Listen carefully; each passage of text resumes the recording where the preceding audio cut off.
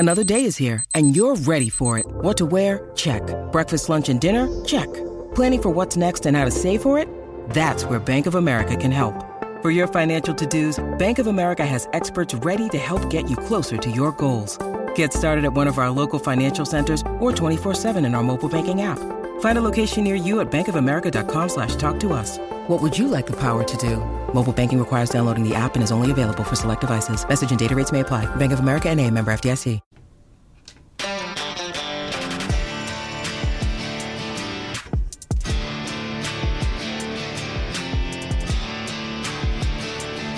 This is the Main Attraction Podcast. Now here are your hosts, Justin Strawn and Ryan Nelson. Welcome to the Main Attraction Podcast, where we discuss the biggest television shows and movies in the entertainment industry. I am your host, Justin Strawn. Joining me each week is the other host of the show who can't wait to talk about Southern accents again, Ryan Nelson. You know, I know people are excited about that. Justin, I'm just going to tell you, I will think about this show every time some friend of mine says, hey, I'm thinking about buying a VR game. When will we learn, people? Don't buy VR games. We didn't listen in 1984 when James Cameron and the Terminator tried to tell us not to let robots take over. That's right. Kyle Reese died for nothing. We don't listen. We won't listen about VR. Listen to the Peripheral.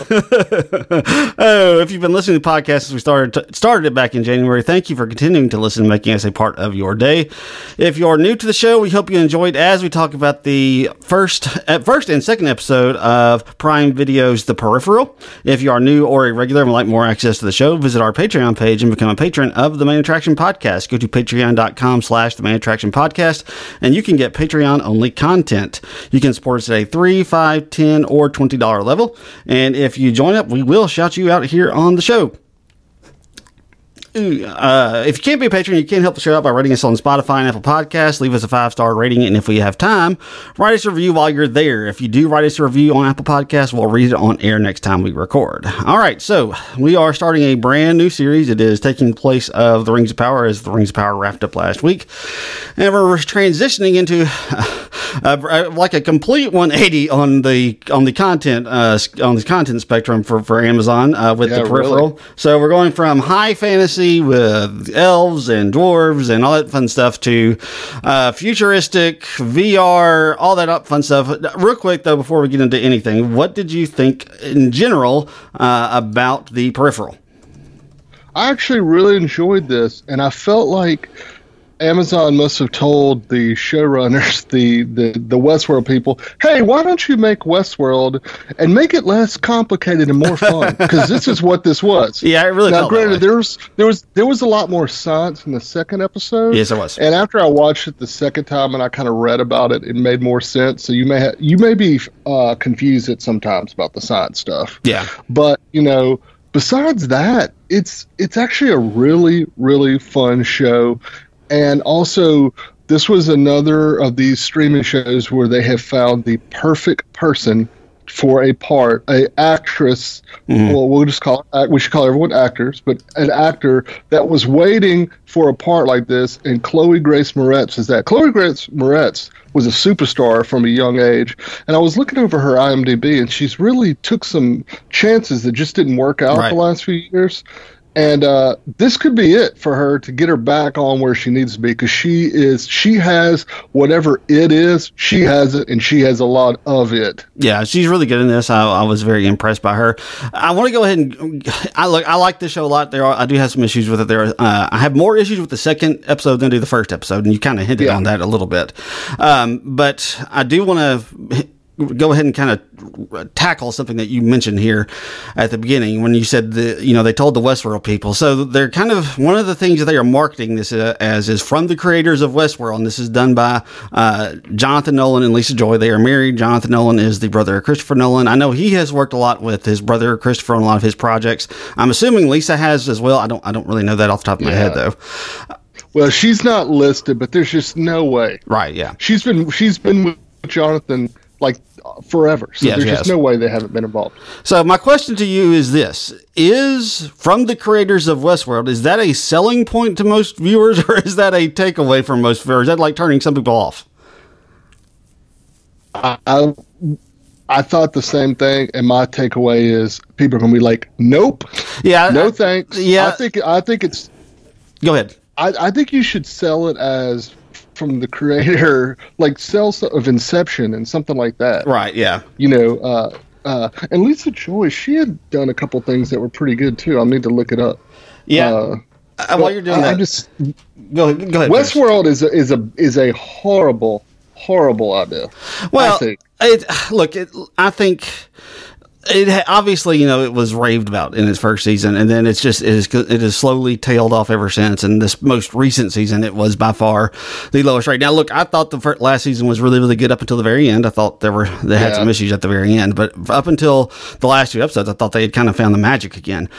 But with Westworld and with that show, there are some people who are. I mean, one of the reasons people aren't watching it, and they couldn't get people kind of back to it in this 4th season, was people were kind of fed up with it. So I do wonder if that is going to turn some people away. And look, I don't know how much people pay attention to that type of stuff. You and I, we do a podcast, so we pay attention to a lot of things that some people probably don't necessarily pay attention to. So they may not even realize that those people did this. I will say this. I think this, if what I have seen so far out of this is, yes, there is Westworld hints, obviously, the virtual reality. We've got kind of like 2 different timelines going with the London stuff, with the North Carolina stuff. So there are a lot of similarities there. But this, I think, is going to be a little more straightforward than Westworld was. And maybe I'm wrong about that, but it feels that way so far anyway. No, I think you're right. I just cannot imagine them going, because this is based on a book by William Gibson. He is somewhat involved. I actually, right before we recorded, I actually found a podcast that he was on. Oh, really? Where he was, where the writer was on, and the writer is, let me see. The writer of the show or the writer of the book?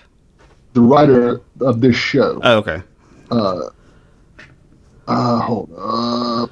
Scott B. Smith, okay. Who actually, this is his first in sci-fi. He's actually most known for a movie called A Simple Plan that was a very, very good movie from the 90s that had Billy Bob Thornton and Bill Paxton in it. That was really good.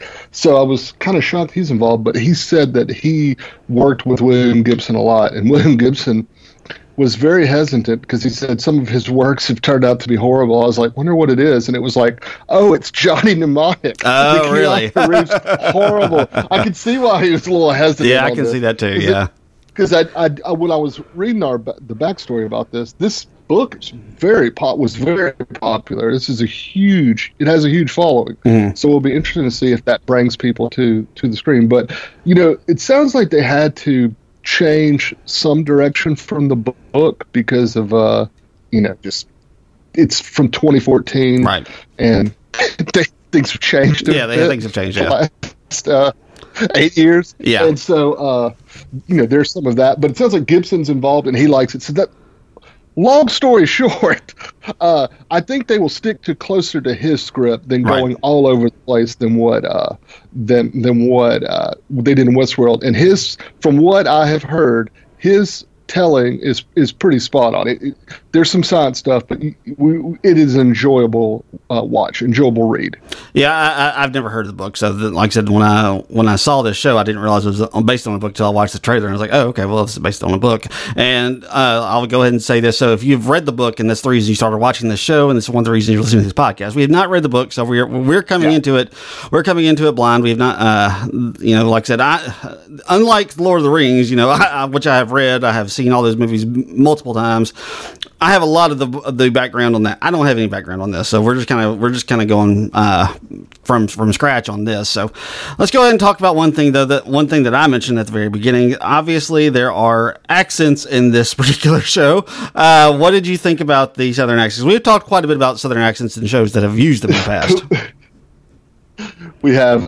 There are some that are pretty good, and there are some that are horrific. I had to look because I was like, "Where's Chloe Grace Moretz from?" Mm. And she's from Atlanta, right? So I was like, "Huh." So hers is a little put on, but it's not too bad, right? Burton's is horrible. He's Irish. Yeah. We'll cut him a little slack.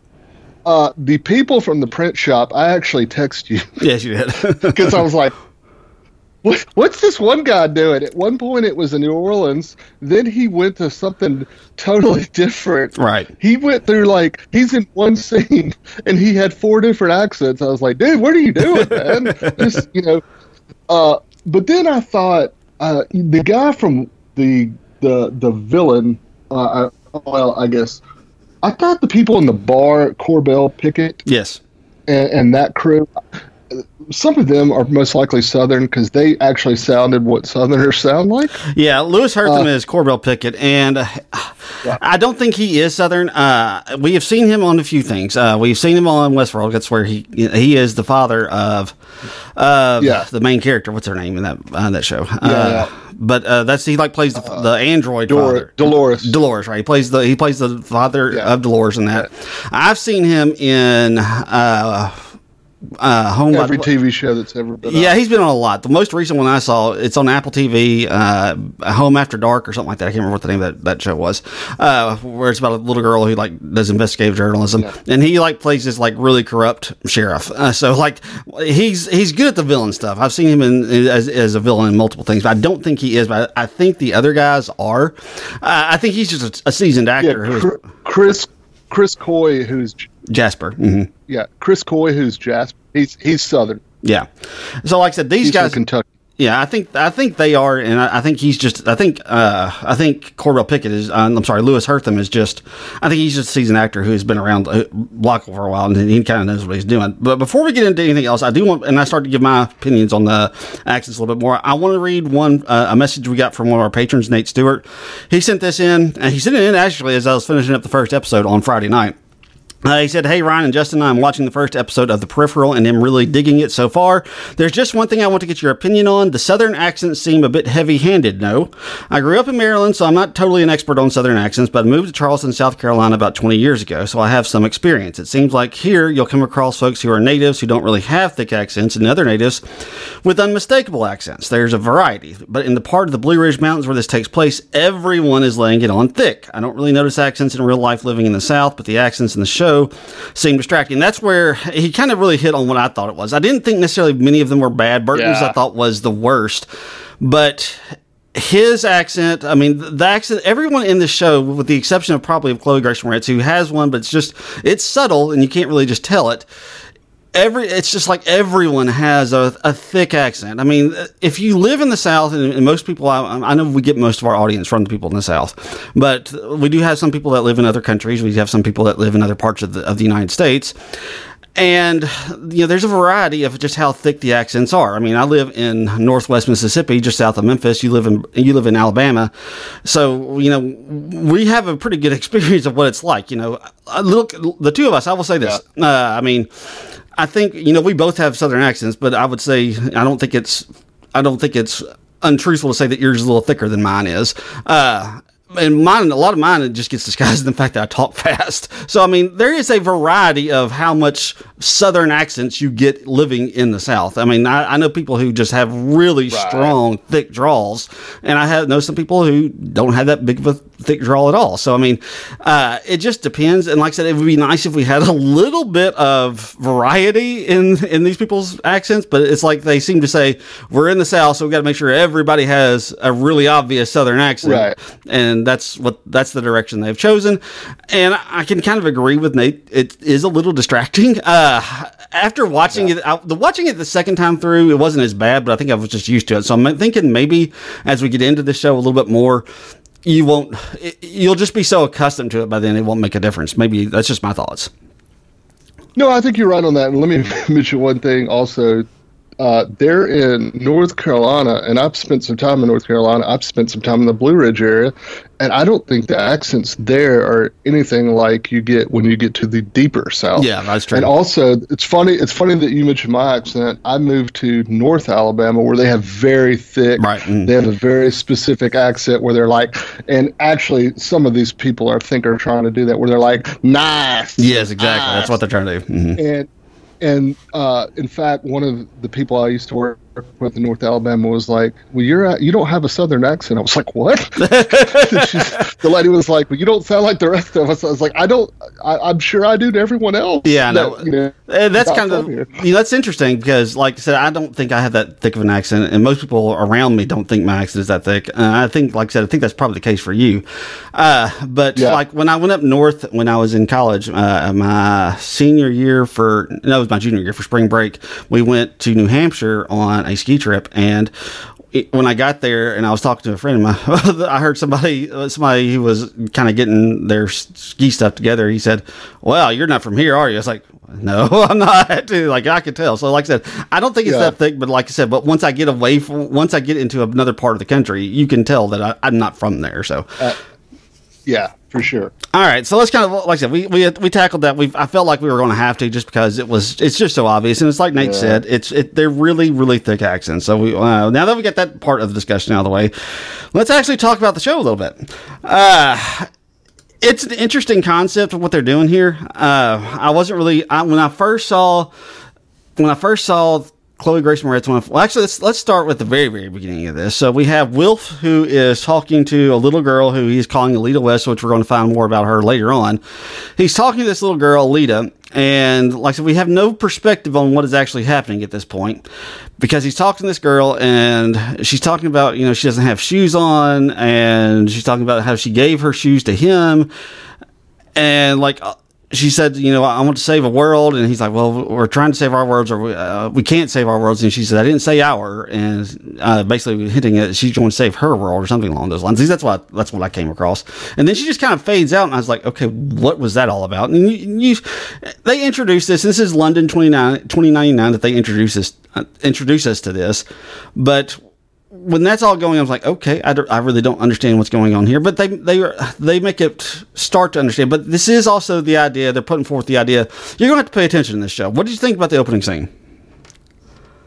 I was relieved that it was the people in London without shoes and not the Southerners. That is true. That's a good point. I didn't even think about that. That's a very good point. But yeah. I thought the same thing. I was like, put the phone down. Right. You're going to have to pay attention, Rod. Yeah, you do. You have to pay attention on this show, because if you don't, you're going to get lost. And like I said, it's a little more straightforward, but there are going to be some things that there are some things in episode 2 that they put forward that they have yet to explain, which I'm assuming they will explain some of this stuff later on. But like I said, they are going to make you pay attention to this show. And if you don't, you're going to get lost. You're going to get confused really, really easily. I got a little worried when we got back to basically our time. It's 10 years in the future. It takes place in 2032 in North Carolina. And I was a little concerned because I didn't want to go straight down the full Westworld, what is real, what is not, because that is everything that show is about. It's all about what's real, what's not real. Can you trust what you see? And like I said, as much as I enjoy the show Westworld, I don't know that I need 2 of that, to be perfectly honest with you. And I was a little concerned that that's where we were going, especially once I saw the VR headset on Burton and he was in virtual reality. I was like, oh crud, we're really going to go down the full blown what is real, what's not real. And look, there is some of that in this show. There's a lot of that. Not going to say there's a lot of that, but there is some of that in this show. But I don't think it's going to be the same level that we got with Westworld. At least, what are your thoughts on that?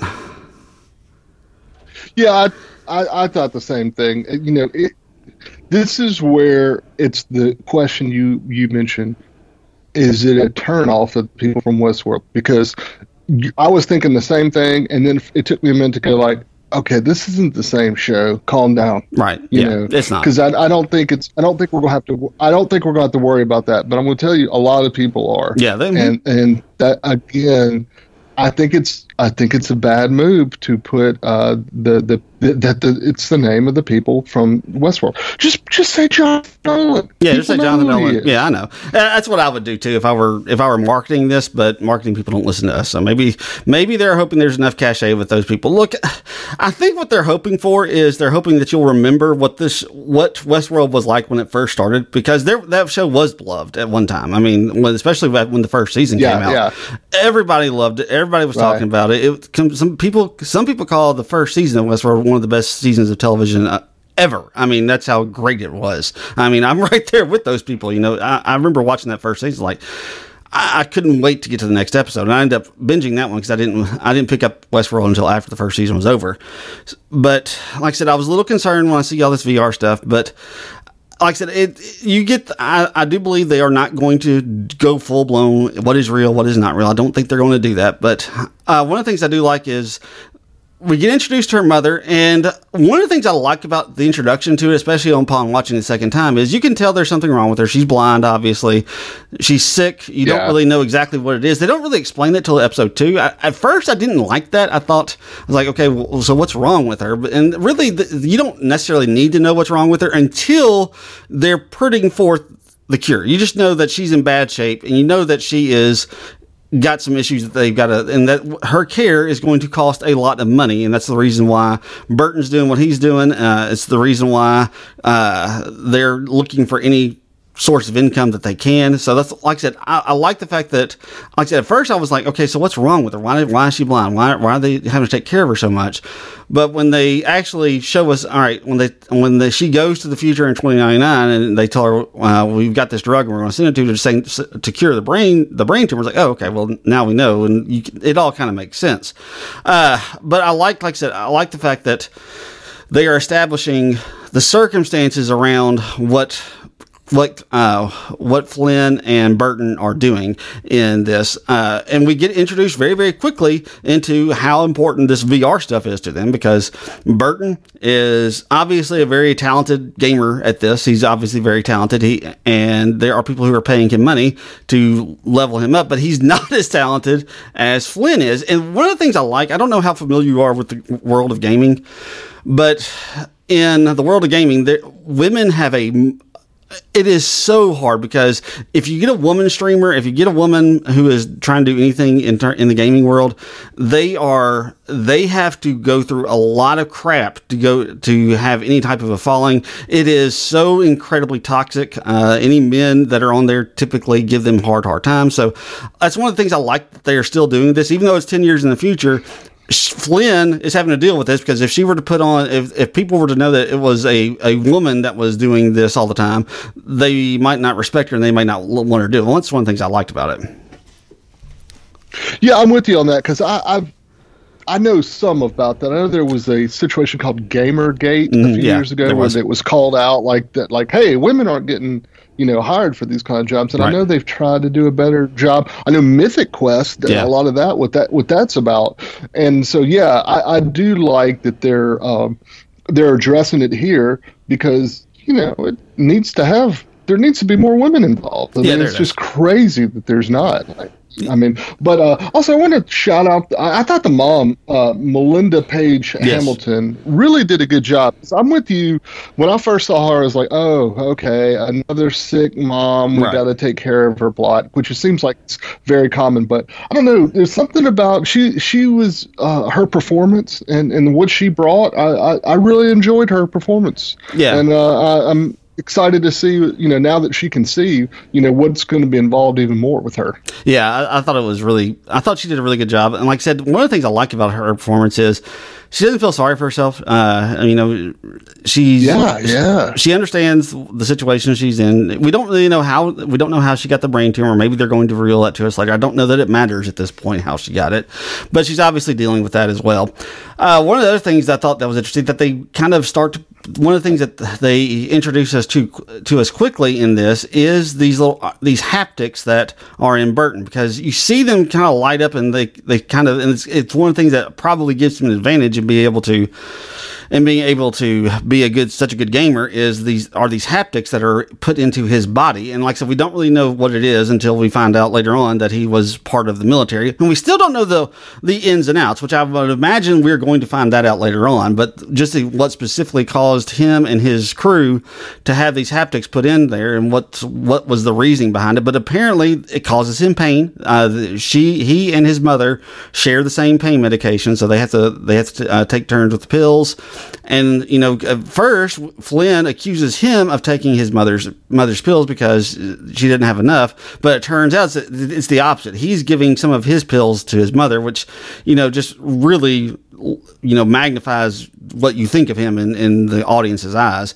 But I liked Burton. I liked Flynn. I like what they're both doing. Obviously, Burton, we have issues with his accent, but these are going to be the two stars of the show, along with, at least I assume, along with Gary Carr, who plays Wilt Netherton. I feel like these are going to be the three main actors, but they're really going to focus more on Flynn and Burton, who is played by Jack Rayner. And I like these two characters. I like these two actors who are playing them. Like I said, I've seen stuff that Chloe Grace Moretz has been in. I think she kind of made her name in 30 Rock, when that's kind of where she got her start, and that's what started her rise to fame. And it's been a little bit rough going here recently. I'm not just real familiar with Jack Rayner. You sent me a clip of a trailer for a movie called Sing Street that I do plan to watch at some point. Yeah, that's the only other thing I know of him from. So I'm not real familiar with him, but I like these actors. Like what they're doing. They're likable characters. What'd you think about both of their performances? Yeah, I thought they were both really good, and he's another one that has had a pretty good career, just waiting for that one breakout role. Right. I know he is the villain of the movie Midsommar. Okay, that's right. I saw him in the movie Cherry with Tom Holland. Okay. That was the Apple movie where he was a veteran with him. Okay. And so Jack Rayner's actually in a movie that I'm going to recommend. Oh, really? Called Delivery Man with Vince Vaughn. He's in that. Okay. And he was really good at it. So that's what I actually watched it. So he's a guy that's been on his way up. But yeah, I really enjoyed him. I know he really had enjoyed the scene where he was the peripheral and he got to do a lot of stunts. That had to be pretty cool for him. Yeah, I was going to say, that's one of the things that I really enjoyed about this is when she gets into the peripheral, at least in this first episode, the peripheral actually is Jack Rayner. I mean, they designed this thing to make it look like the person they thought was actually going to be using it, and so they thought it was going to be Jack Rayner who's using it, but it's actually his sister, because he knows his sister is much better at this than he is. So, and they're doing this to get as much money as they possibly can, because apparently he's being paid a lot of money to sign up for this, that's where they start to get into the weird parts. How do the people from the future find out about the people in the past? How do they know? How do they contact them? That's where the science of this starts to kind of get a little bit weird, and it starts to become a little bit difficult to figure out. That's where we kind of get into the Westworld of it all. And that's where it gets, like I said, that's where it gets a little confusing. But, like I said, I just like what they're doing. The way they introduced the North Carolina part of this, I thought was really, really good. Outside of the accents, obviously, I thought it was really good. Yeah. We have this 3D print shop, which I would imagine in 10 years probably would be a thing. I mean, that would probably be something, because 3D printers are slow. I think so, yeah. Yeah, so 3D printers are slowly becoming more of a thing you see nowadays. They're very, very expensive because they can literally print just about anything that you need. So, that, kind of being like the Office Depot of 3D printing, I could see that being in 10 years being something that people have a demand for. So I like the fact that they are trying to think about in the future, what's life going to be like 10 years from now. I like the fact that, when she's pulling out the $1,000 in cash, Tommy Constantine, the sheriff deputy, he pulls up to her. Obviously they're establishing some type of a connection between the two of them, but but he also says, Homeland Security nowadays in 2032, 10 years from now, any cash transaction automatically draws scrutiny, because people just don't rely on cash in that period. You can kind of see us getting to that point where we're almost completely cashless. I was going to say that feels. I was going to say that feels realistic. One more thing about the 3D printer, and before someone asked, I had no clue what a nubbins was. I actually had to look it up. What is a nubbins? I didn't know. What was a nubbins? It was several different things. It was some kind of dish that had it was like a bunch of different. It's a food, but it was like you could have a nubbins with a bunch of sausage and stuff, or you could have like a banana nubbins. But it's like it's a dish that's all of a sudden getting on. Like I was like, it's the new big thing. Oh, really? And so this must have been a thing at some point. So I guess now, just be aware you're going to get asked what nubbins are. So I'll send you what it is. Okay, cool. I hadn't heard of it either. Yeah, I hadn't heard of it either, but like I said, they're setting up the town really well. And then one of the things I will nitpick on this, the actual headset that she wears to enter into her peripheral, and in this first episode to enter into the peripheral of Burton. I thought it looked kind of cheap. I'll just be perfectly honest with you. I thought it looked kind of cheap looking. The same thing. The headset they were wearing to actually did make it They did make it for the 3D print shop, so I guess we can. Well, that's those true, guys don't exactly know what they're doing. That is true. We could cut them a little slack. I thought the same thing though. Yeah, that's true. I didn't thought about that. They did make that a 3D print shot. So you are correct about that. So, but like I said, I did think it looks a little bit cheap right there. But nevertheless, like I said, you got to cut. This show is probably not just real cheap to make, so they got to cut some cost somewhere along the line. And when it's just something they wear on their head and they're not have to interact with, I can kind of see that's where you're going to cut costs. Because like I said, the VR headset they're playing with the game, I thought it looked actually a lot better. So, but that would also kind of make sense because it's probably it's probably like the Sony PlayStation 7 or whatever it is of the time. So, but like I said, when she first goes in, I enjoyed her first. What I liked about in this first episode because she makes 2 trips into the peripheral. And I like the contrasting. In the first one, it's fun. She's loving it. She's doing like this kidnapping thing. She's getting the visceral reality of the fact that she can kind of feel all this. We meet Alita West again. Who is now in a grown-up's body. And that's where I start to have a lot of questions is because Alita was a child when we first meet her. Now she's an adult. And they make these peripherals to make them look like the people that are actually controlling them. So, was she a child the first time? Because the first time we meet her, it's just a year before. That takes place in 2099, and when Flynn goes, it's 2100. So do they find a later version of Alita, or does a later version of Alita? How does she get in this? That's kind of obviously this is what's going to be the mystery of the show is tracking this Alita West woman down, trying to find her, what she's been doing. So, like I said, that's the mystery of the show. And that's what they're kind of building towards. But I like the fact that this first foray into it is so much fun. She loves it. And then the second one, the first thing she's experiencing is she's having her eye taken out, and it's so much worse. And she hates. Was scary. I had to quit watching that. Yeah, no, it was rough to watch that. But like I said, it's just I like the contrast. So she lures Flynn in with the first one. It's fun, it's exciting, it's great, and then all of a sudden the next time she goes in, she's having her eye taken out. She's having she has to rip the skin off of her hand, all this type of stuff. So. I like the juxtaposition. I like everything they're doing there. What else did you like about those 2 scenes? Because, like I said, those I really enjoyed. I love those 2 scenes. Yeah, I like them a lot. Like I mentioned, I like how they made Burton like this action star. Yeah, I know that was great. He could do all the flips, and he was really good at fighting. I like how she thought about how she had seduced that woman later on, right? And she was fantasizing about that and her fighting. She was thinking about that later. I like that, and like you said, the second one, she ends up her peripheral ends up getting killed. Yeah. Mm-hmm.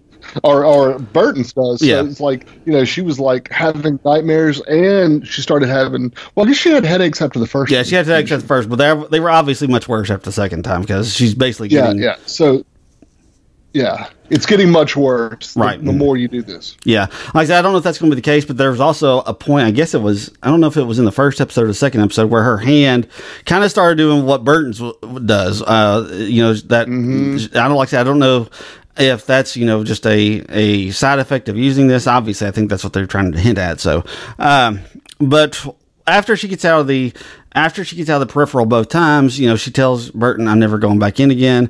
And she gets contacted by Wilf, who is called Wolf at the very beginning, but his name is Wilf.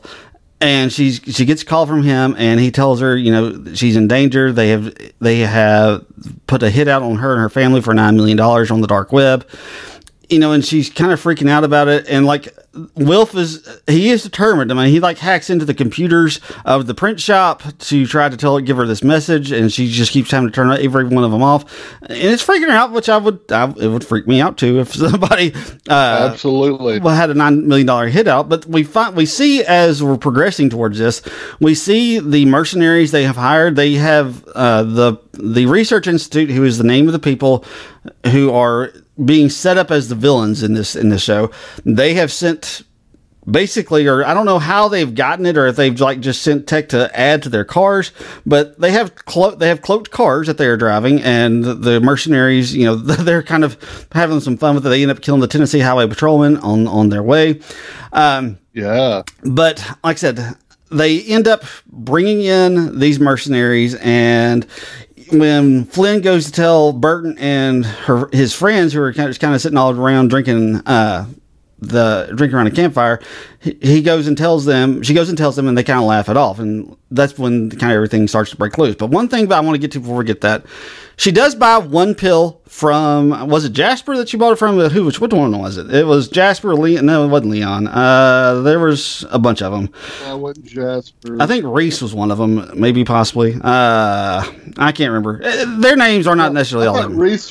I thought Reese was the friend. Yeah, Reese is one of the friends. Yeah, that's right. Never mind. But there's... It was Buddy, and Murph, and Cash. Okay. So... Atticus. Okay, Atticus. That's right. So she goes to buy this one pill because that's all they can afford. She gets $1,000 from Burton because she... did whatever she was supposed to in that VR game earlier in the day. And she gets $1,000. She meets them at Corbell Pickett's bar. And she says, I want to just buy one pill. And he's Jimmy's. Like... Do what now? What'd you say? The name of the bar is Jim. The bar is Jimmy's. Yeah, that's right. It's Jimmy's. But it's owned by Cordell Pickett. He's the person who actually owns it. Yeah. Right. So she meets them at that bar, and they say, this isn't the way this works. You got to buy like a whole month's worth. I don't know exactly how it works, but obviously they don't want her buying just one pill at a time. And that's when we meet Connor. And Connor is one of my favorite characters in this. He has no legs. He only has one arm.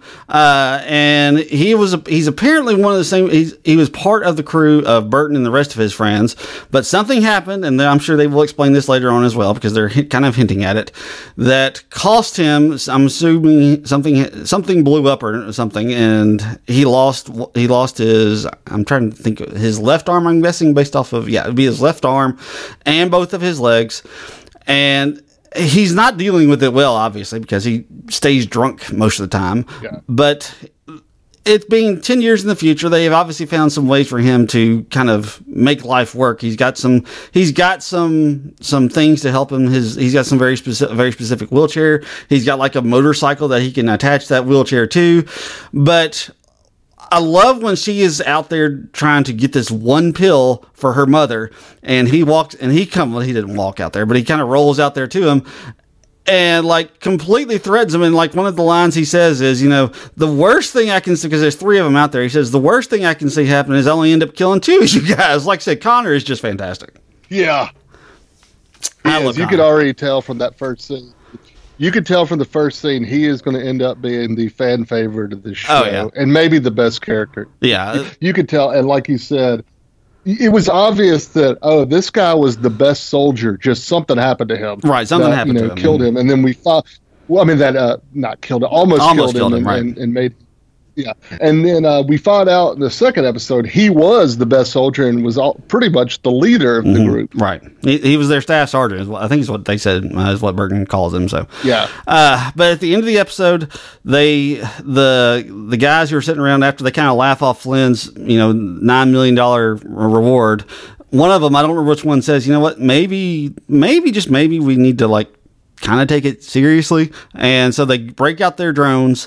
And when they break out their drones, they do some surveillance around the property, and they do see, I think there was 12 guys that are getting ready to jump them. And that's where the first episode ends. It takes us into the second episode. In the second episode, they do some interesting things. They end up putting the big action set piece here at the very beginning, because we're picking up right there as they left off. So Burton and his friends are trying to put in a plan of action to save everyone. This is when we find out that they were all part of some like elite military marine. Like I said, I wasn't really expecting that, but yeah, we find out pretty quick they messed with the wrong guys, and they're pulling. So they're like putting in a plane into action, and this is when we start to really see the haptics come into play, because they're all connecting with each other, so they can kind of see things from each other's eyes, but they're also connecting to these drones, so they can see things from the drones' eyes, and they're hacking into the drones of the team that's getting ready to attack them. So, like I said, there's a lot going on in this very opening scene. Yeah, that was very cool. I'm glad they went ahead and showed it from the get-go. And like you said, my first thought was, oh wow, they're in those drones. Yeah, and every one of them is one of them. And I think Burton mentions later on, he I forgot how he said it. He was telling Flynn they had to do this to us so we could beat those Nazis. Yeah, I know. Well, no. Yeah, I was like, I think he's talking about the video game. Is that he's going back to the video game? Maybe I'm. Oh, I thought he was. Okay. Yeah, that's what at least that's what I thought it was.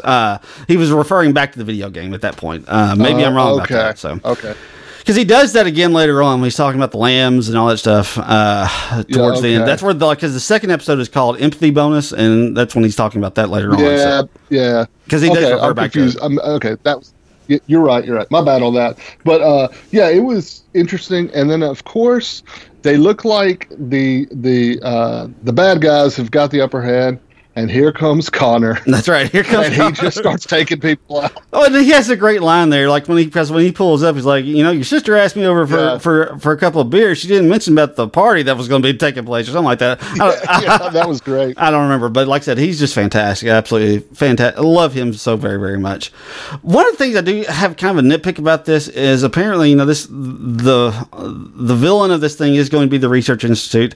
They are literally called the Research Institute. You would think they might have done a little more research into who they were actually going to be attacking. They might want to know that Burton is a elite military operative at one point. So that there's a little bit of an issue there, but it's not that big of an issue. But she has to go back into the Peripheral to get some intel, because that's one of the things that Burton's like, what, we're going to try to figure things out here. We need you to go back to the Peripheral and get some intel, and that's when she does that. So this is when she ends up meeting up with Wilf. And before she meets up with Wilf, though, let's go ahead and kind of get back to the beginning as well. Wilf has met Alita West again, but he's trying to convince her to come back and help them again, and she's just not convinced. This is when we meet Lev Zubov, who is Wilf's boss. He looks familiar, and I'm trying to find who plays Lev, and I cannot find him anywhere.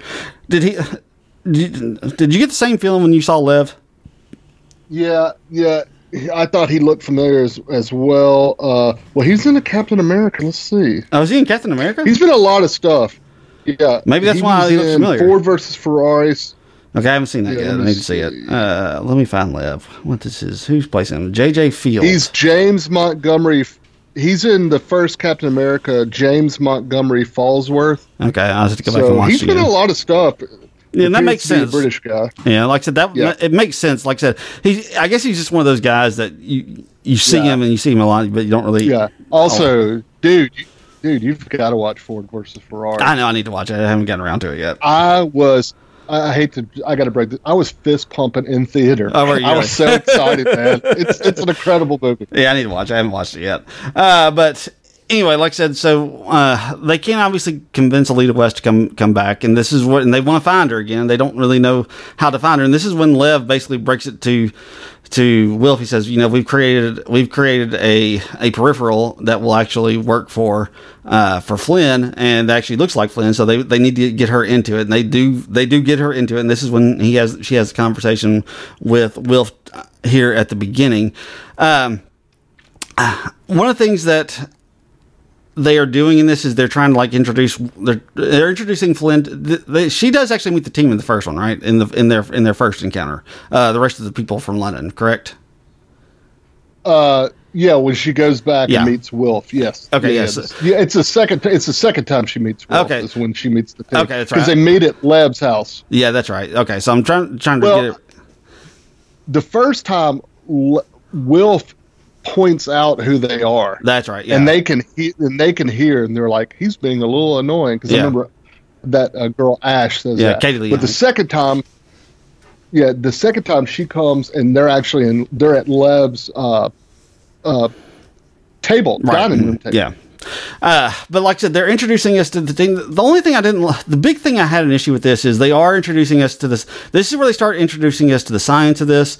This is where it starts to get a little difficult to follow. And I don't necessarily have an issue with what they're doing is she goes into the peripheral 2 times in this episode, and both times are basically, how can I trust you? How can we trust each other?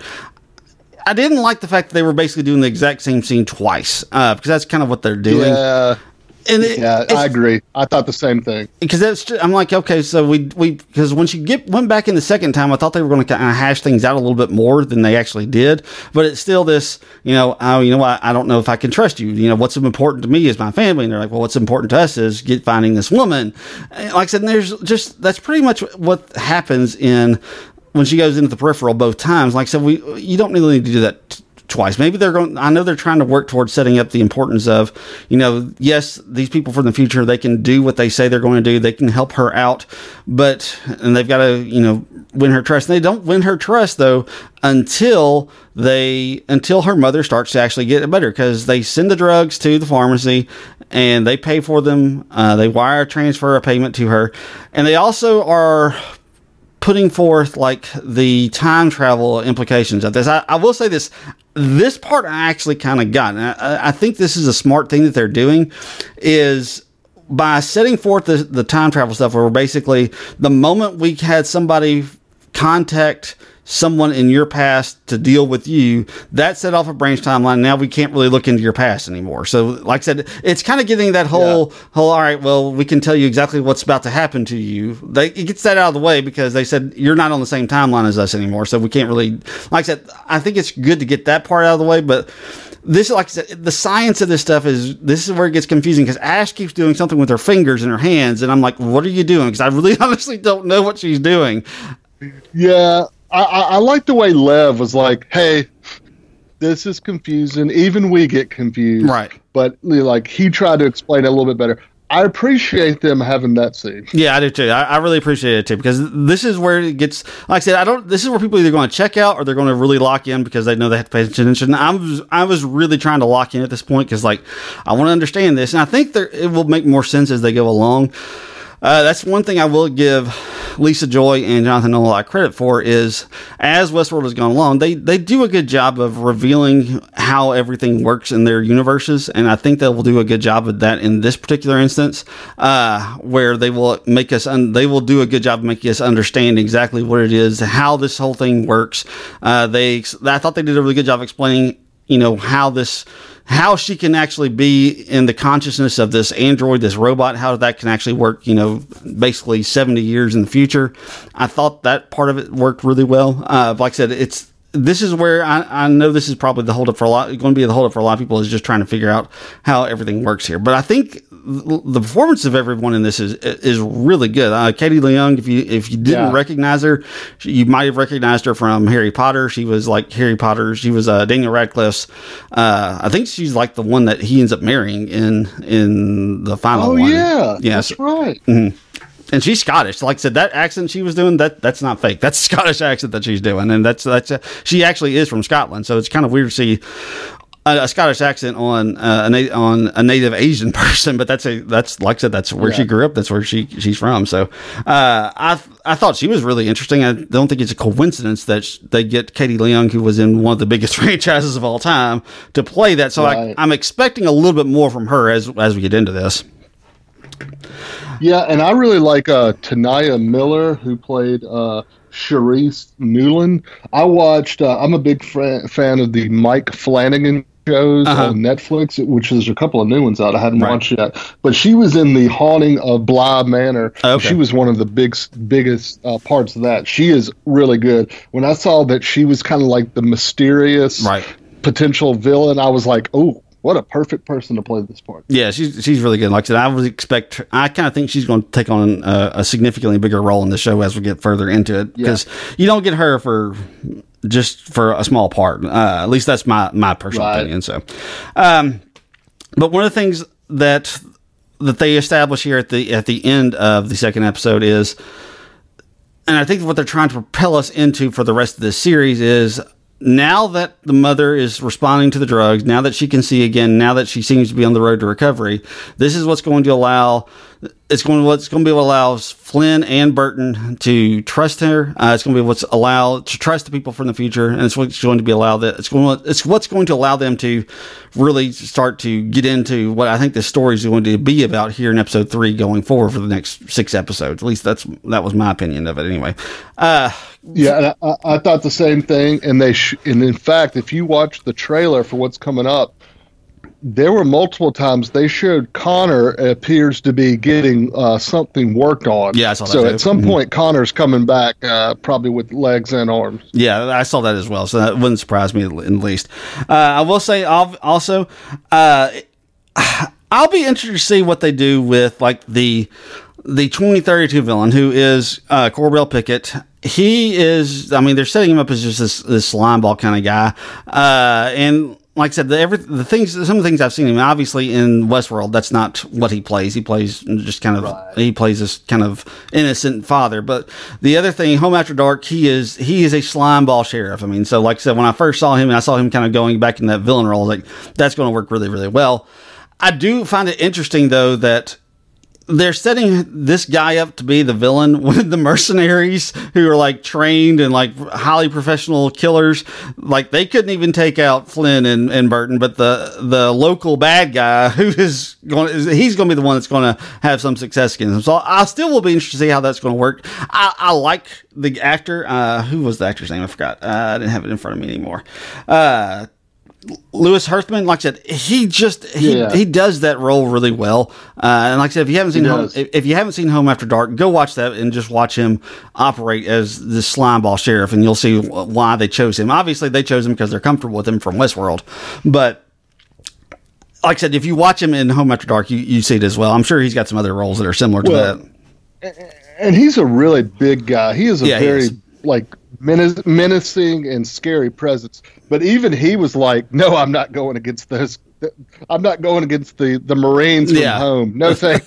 Yeah, but obviously, he gets the $2.5 million wired into his account, and he obviously is at this point is probably going to have to. So I'll be interested to see how all that works out. They do end up kind of Burton does reluctantly incorporating Connor into this. He kind of gets guilt tripped by Flynn to work Connor in. I can't wait to see. Like, look, give me more Connor. I'll take him all day long. So yeah, I'm excited. Yeah, I love his last line of, "Will you even remember this conversation?" I'd say it's about 50-50. Like I said, I love Connor. Give me, and if you're wondering who plays him, there, Connor. Yeah, it's Eli Gore with 2 E's. So I don't know if that's Gory or just Gore. I don't know exactly how you pronounce it. This is the first I've seen of him, but I love him so far. So, like I said, I will take. He's in a movie I have not watched yet, and I've heard he is really good at it. He plays Muhammad Ali. Oh, really? In the One Night there was a movie that came out last year, One Night in Miami. Yeah, and he plays Muhammad Ali, and I heard he's really good in that movie. Okay, yeah, I need to watch that. And I have not watched that movie I haven't yet. I've watched a couple things he's in. I don't remember him, but buddy, this is his role. Yeah, it is. It really is. Like I said, I love it every time he's on screen, so I can't wait to see more of him. So, but like I said, I'm looking forward to this the rest of this way. Like I said, that second episode was a little bit. I wasn't just into it nearly as much as it was the first episode. Yeah, I agree. But I think now that they've gotten the trust issue out of the way, then I think that she's going to be much more trusting. I think there's still going to be some uneasiness, and don't get me wrong. Look, Lev Zubov looks kind of suspicious himself, to be completely honest with you. Yeah, he does. So I think, though, that they will get, now that they've got that out of the way, we can get kind of into what's really going to make this story cook, and I'm really, really looking forward to it. People are responding well to it. It's got an 8.5 on IMDb. It's in the high to mid 80s on Rotten Tomatoes. Critics aren't quite as hot on it. It's been in the mid 60s for the most part, but like I said, the audiences seem to be really enjoying it, so I can't wait to see what they're doing with this going forward. So, anything else you want to talk about before we do weekly awards? No, I think we're good. I think we've talked enough about it. I think you are correct. So let's get into it. Up first on our weekly awards, we have the Tyrion Lannister, which is the MVP of the week. I'm pretty sure I know where we're both going to go on this, but I want to ask you anyway, who's your MVP for this week? Yeah, I'm going Chloe Grace Moretz. Yeah. I mean, this show's on her shoulders, and she does a fantastic job. And I hadn't seen her in anything in a while, and I've always really enjoyed her work, even when she was very young. Like, you could tell she was going to be a star, and she is a star. Yeah, like I said, you're right. It is on her, and these first two episodes are definitely on her. Burton has got an important role as well. Look, as much as I loved Connor, he's not in it that often. I think he'll probably be in it more as the show goes on. But I'm with you, Chloe Grace Moretz. It's on her. She's the one who's going into the Peripheral, so it's going to be on her for the most part. And she's the biggest star, so it makes sense that they are making that. She's kind of stealing the show for the most part. Next is the Agatha All Along, the best scene of the week. What'd you go for here? So I had a hard time picking this. Yeah, this one's hardest. I kind of text about this. So I went with the first time she goes into the new Peripheral, right, where she's Burton for the first time, because that's when you knew this was going to be leading the plot going forward. Everything that happens is going to change the story. So I went with that.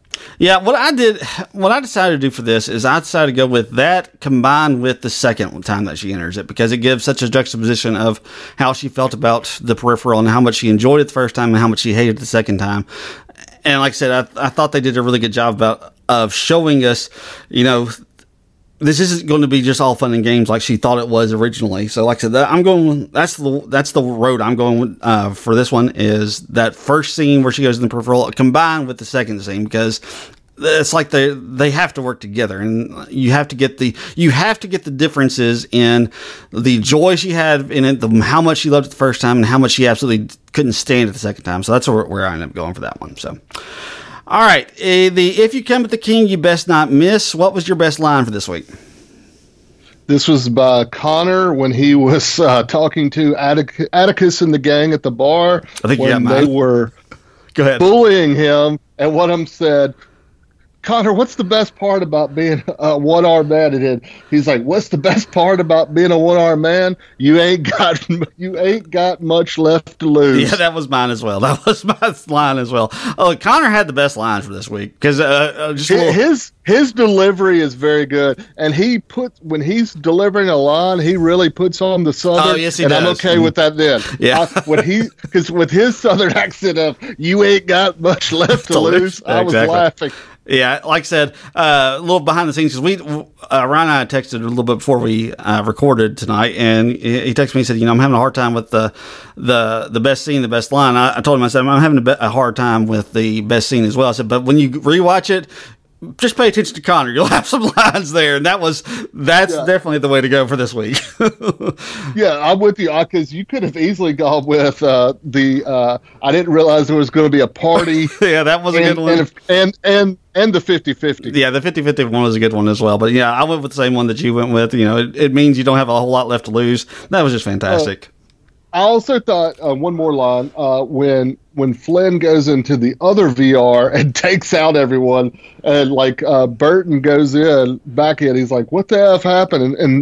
And I think it was Reese, the friend, goes, "Flynn happened." Yeah, true. That was a good one as well. Yeah, that was a really good one as well. So, all right, we have a 5-tier rating system here on the Main Attraction Podcast. At the top of our list is a Game of Thrones. Just beneath Game of Thrones is a Lost. Middle of the road for us is Friends. Beneath Friends is a Full House, and the bottom of the barrel for us is a Baywatch. So far, after the first 2 episodes of The Peripheral, where are you going for this one? I am going with a Lost. I was very pleased with the show. I thought it was fun. I'm interested in it. I'm looking forward to it. I wouldn't say it's the best thing I've ever watched, but I'm very pleased. And I'm hoping they keep on the same track. And I think a loss would be a very good way to end the show. Yeah, the first episode was a loss. The second episode was the Friends. So I'm kind of right there in the middle between the two. Just to be cautious and be safe, I want to stay at a Friends for right now. I think this show is going to get better. Like I said, now that we've kind of got the whole trust thing out of the way, I think this show will be much better as we get along. Look, this show with the with the way that they are tackling this and with the subject matter, there's a lot of possibilities that this show could end up on by the time we get to the end of season 1. Oh yeah. I mean, it could be great. It could be fantastic. But it could be, if they don't do it well, then it could drop down quite a bit. So, but I don't. So you went with the friend. You went with the friends. I'm sticking with the friends for now. I'm playing. Okay. I'm playing it safe because, like I said, the first episode was lost. Second episode was probably the right call. Yeah. With it, like I said, if the second episode, if they hadn't done the whole 2 times of do I trust you? Do we trust each other?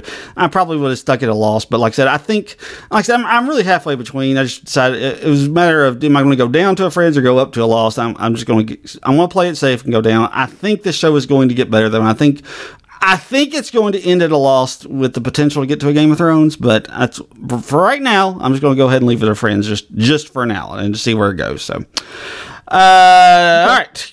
So before we head off and we sign off, we do some things that we're looking forward to each week, and we're doing things a little different in terms of how we release things. So we're releasing this on Sunday night, but we want to go ahead and do this on this one just because we save our recommendations for our House of the Dragon podcast. So, what are some things you're looking forward to as of right now? So I got 2 things, and I'm going to bring up the first one since this is taking the place of what Rings of Power. I actually read a article with the showrunners from Rings of Power, and it actually made me more excited for season 2. Okay. So they said that they compared season 1 to Batman Begins. Okay. And that season 2, they're going to give people what they want, and they compared Sauron to Walter White. That, really? You're going to see him become the evil mastermind and really enjoy it, and then start manipulating people. Oh, that'll be fun. So yeah, that'll be fun. I'm excited about that. So I was excited about the Rings of Power for season 2 because of that. And one of our episodes, I believe it was last week, where we were talking about Marvel, I mentioned, man, have you seen Jonathan Majors? He's totally ripped.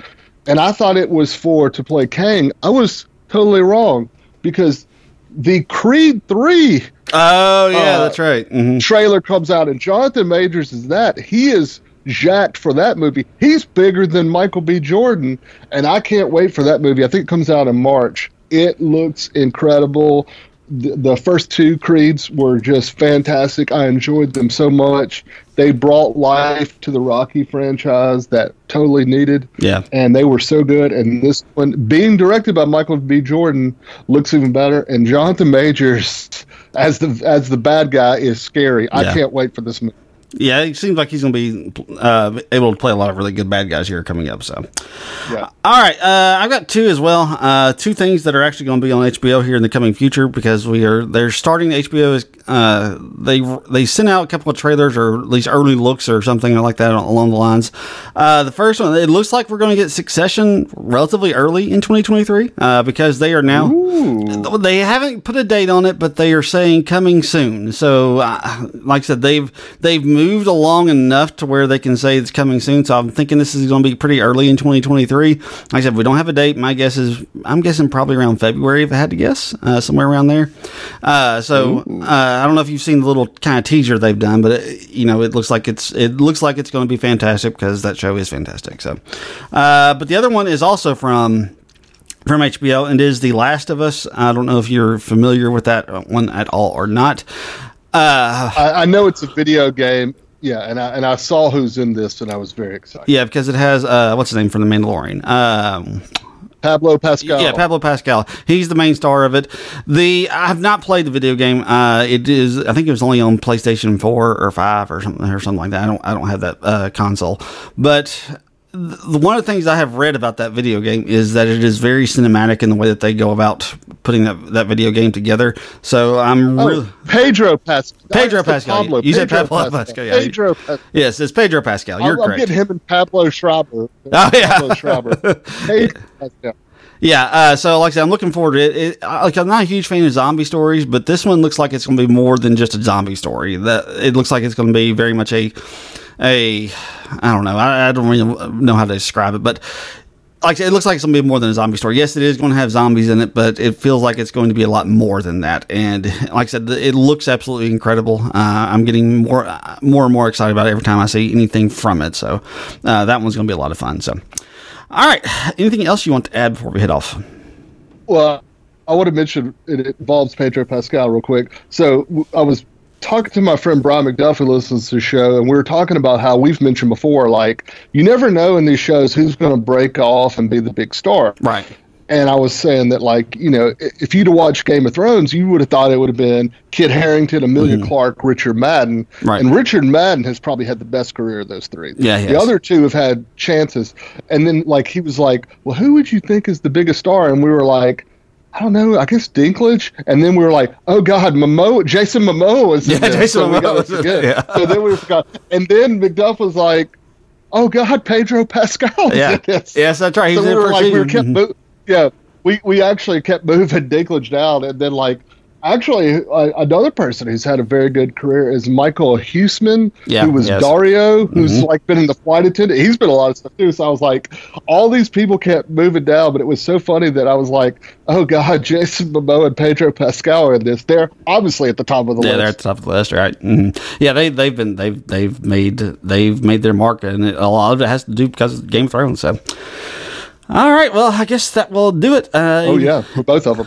Yeah. Anything else you want to add before we head off? Anything else you want to add before we head off? Can you hear me? I'm guessing not. I appreciate everyone joining us, and we will talk to you next time. Yeah, I will apologize for having obviously some technical difficulties here at the end, so we apologize for that, but I will echo those same sentiments from Ryan. But until next time, and as always, may all of your entertainment dreams come true.